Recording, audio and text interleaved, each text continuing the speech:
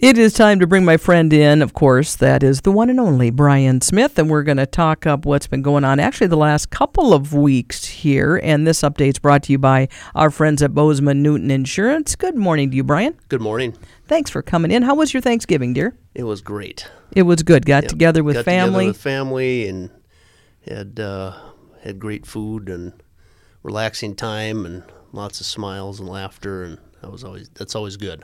And it's nice too that the weather did cooperate last week for the most part. Yeah, for the most part. For travel. Yeah. I'm sure there were parts of the country if you had a little colder than what we'd had, so it was kind of chilly. a wake up call with the cold, but we didn't have to deal with snow and ice. And we will take that. Yeah. Exactly, especially when we're having to go longer distances. Right. Well, let's talk. Let's start out with what we like to do, and that is those calls to service. Let me know what's going on in the last couple weeks. We've been averaging about 250 a week the last couple weeks, and we only had 9 total arrests for the 2 weeks, so 4 to 5 a week.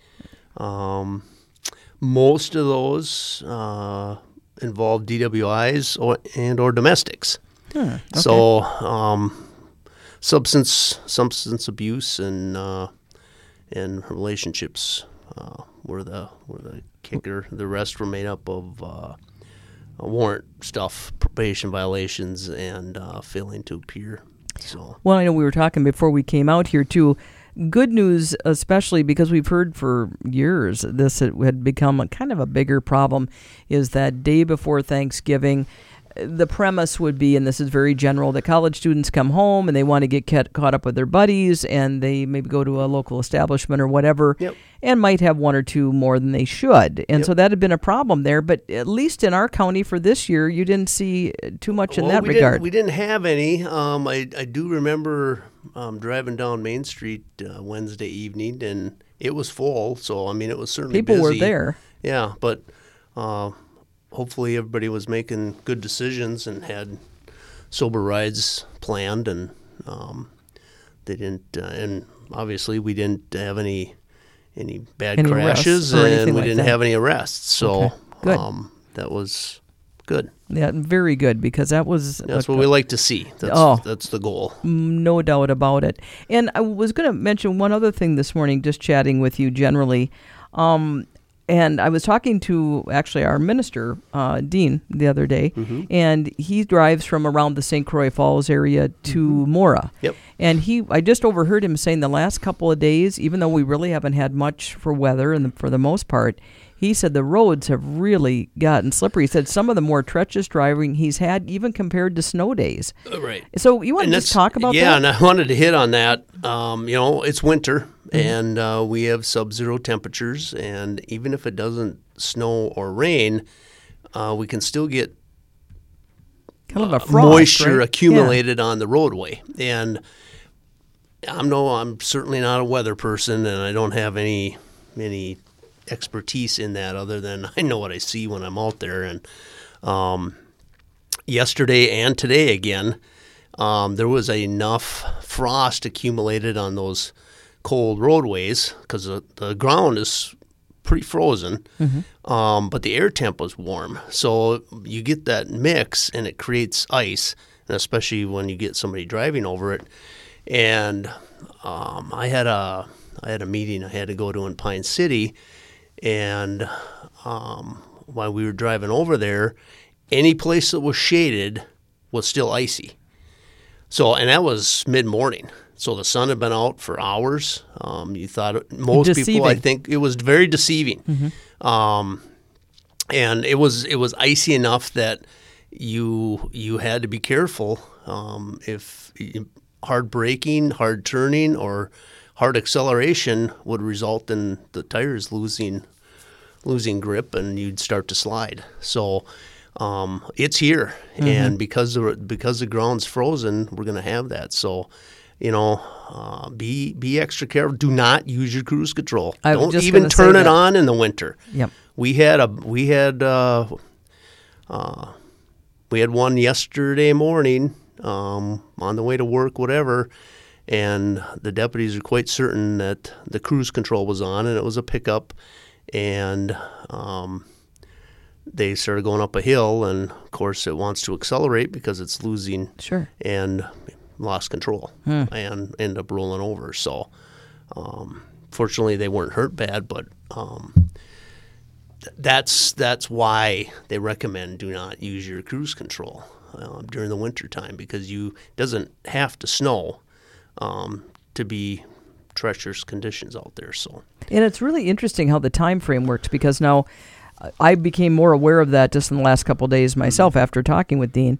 And so this morning, as I went down the driveway, I tapped the brakes a few times, and then when I got on the road I was going to be doing the majority of my travel on, I did the same thing, and it was good. So I leave early enough. I'm not saying that gives me carte blanche, correct. But there is a switch of time frame and the way the weather changes in that time that I think actually people traveling a little later have a harder time. They do, and I believe in this circumstance anyways, and same thing today, I think the air temperature rises enough that it helps create moisture because it's melting some of that frost that had accumulated, but the ground is still extremely cold, so it creates its own ice is what it's doing.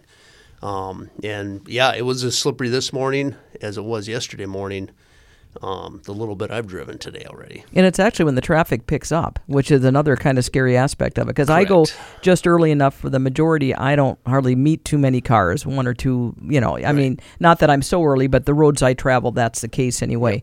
But certainly as that time frame goes on in the morning, more and more travelers, especially if you're going towards the cities or anything, just some awareness. I'm really glad you shared that, because it wasn't just what Dean was telling me. This was really a true issue the last couple of days. Chisago County had a couple of bad wrecks. Bad one on 169 yesterday morning. Yeah, and it was all the same issue. Yep. So it's here, and the ground's frozen, and any type of moisture whether it's from the frost in the morning or other vehicles, it gets cold enough, even the water coming out of the exhaust pipes will create black ice. Absolutely, especially at those intersections. Yeah. So don't use your cruise control in the winter.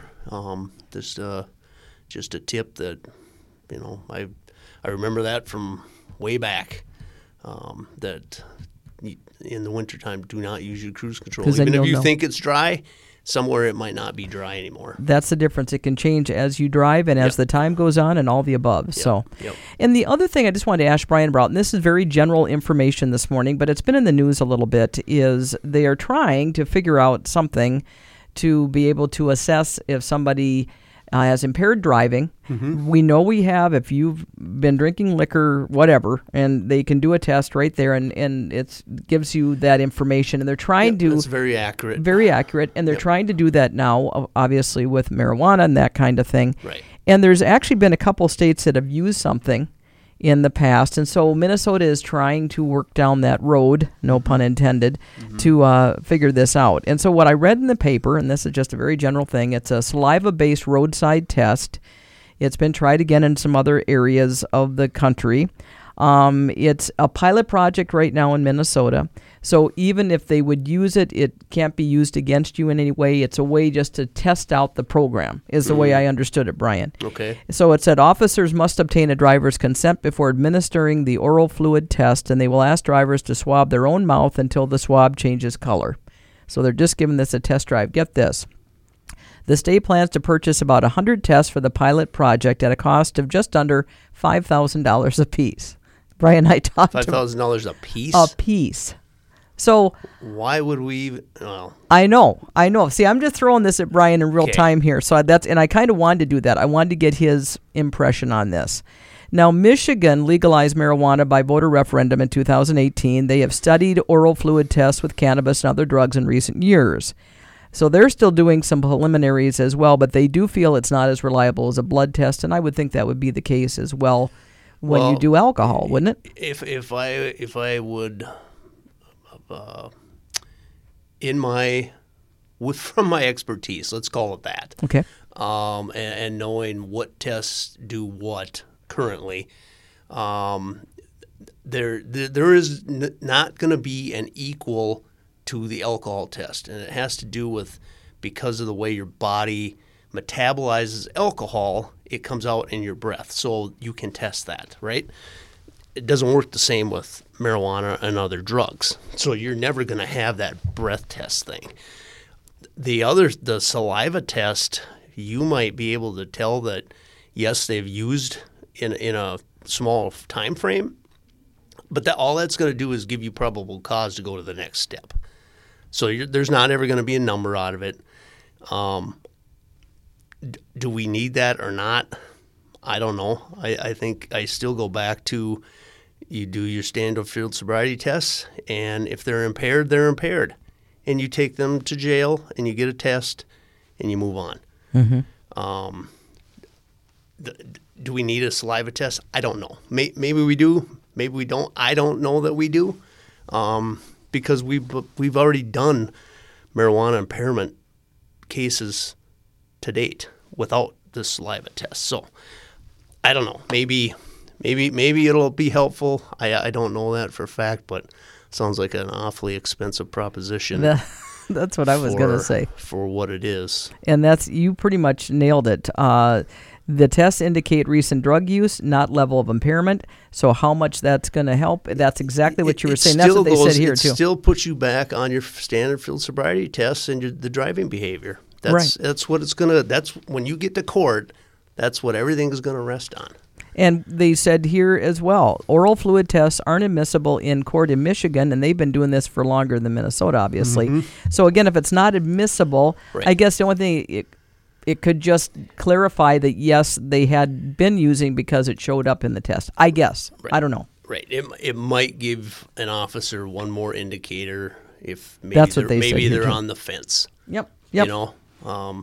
So maybe it would be beneficial. I'm not going to say that it won't be, but I kind of I'm not real hopeful that this is going to be some magic wand. Right. I think everybody's looking for a magic wand, and if Michigan's been doing this for 5 years and it's still not admissible in court, I'm telling you, that's not the magic wand. Right, and maybe learn from that, and then at the cost of $5,000 a piece, you just kind of shake your head about it. Yeah, that's absolutely ridiculous. Why would we even consider it? Yeah, I agree. That's not feasible for the taxpayers. Yep.